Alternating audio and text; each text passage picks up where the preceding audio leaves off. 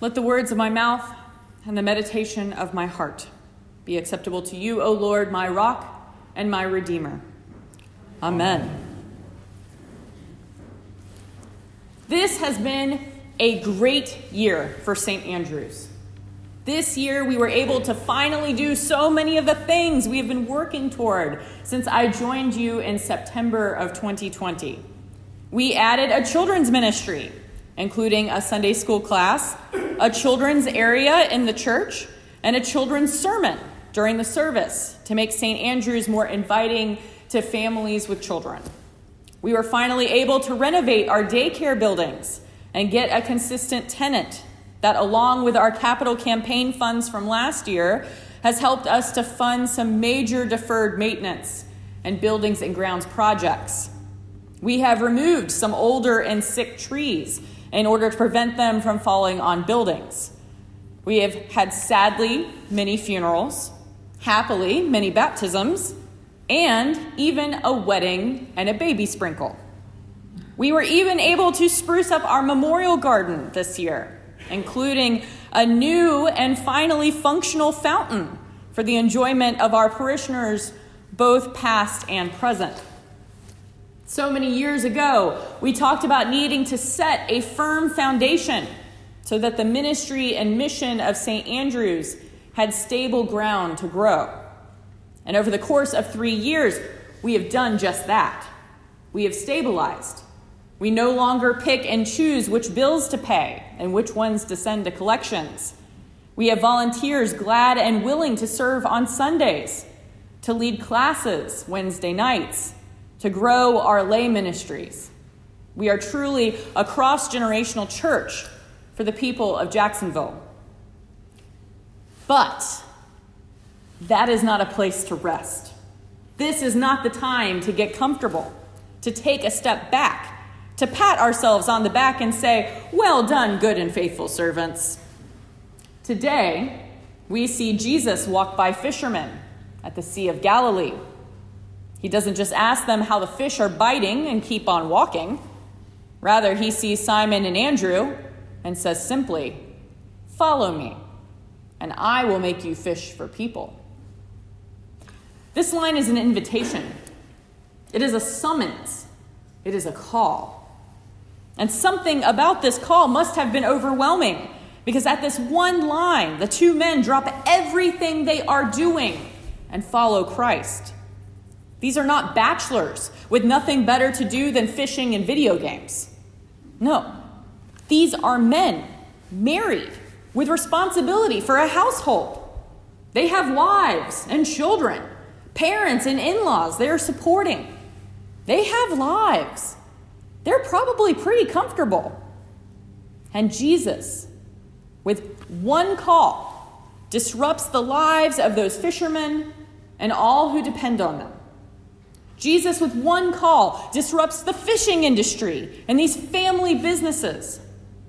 Jesus, with one call, changes the course of each of these men's lives.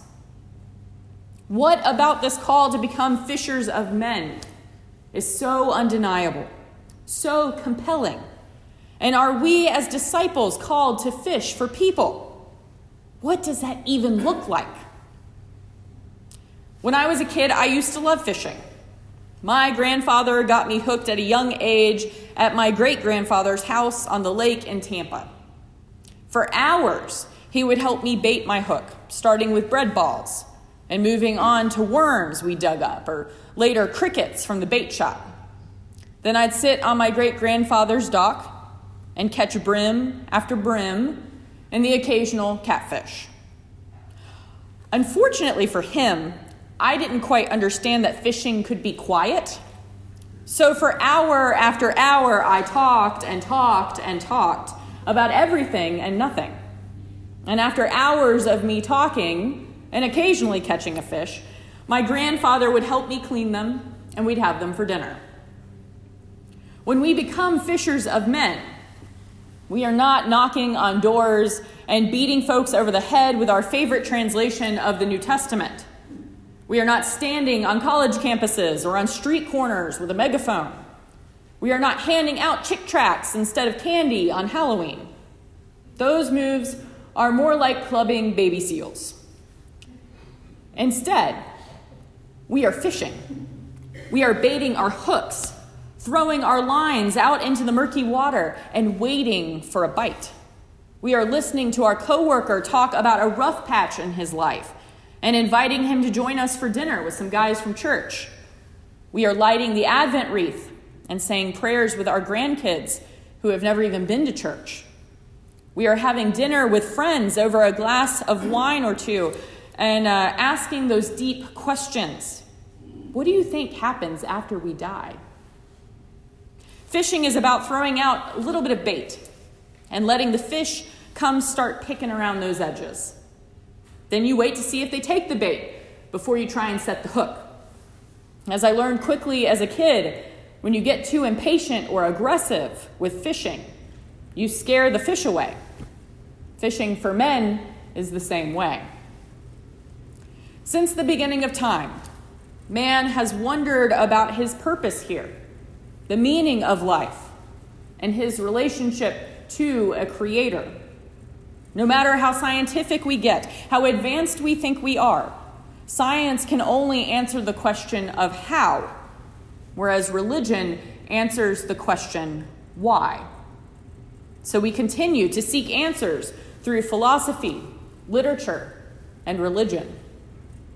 The reason fishing for men works is because we all have a deep spiritual yearning to know why we're here and who created us.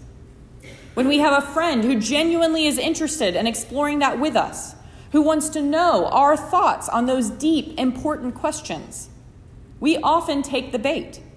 Even the most logical among us seems to have had some experience with something larger than him or herself, something that can't rationally be explained, something spiritual. And people do want to talk about it.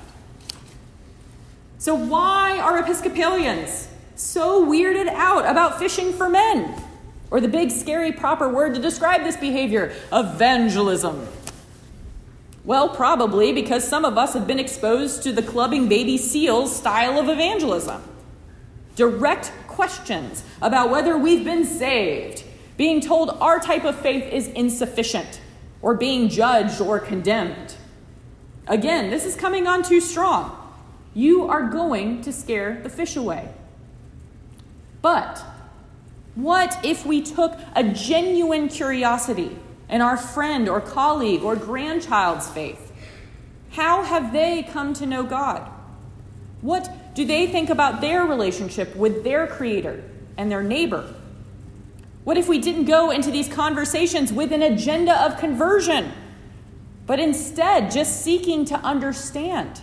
And maybe, just maybe, if the opportunity presents itself, to share our beliefs with this colleague, friend, or grandchild. You don't have to prepare an elevator spiel. As we hear today in Deuteronomy and again in Paul's letter to the Romans, the word is near you, on your lips and in your heart. Your faith is part of you.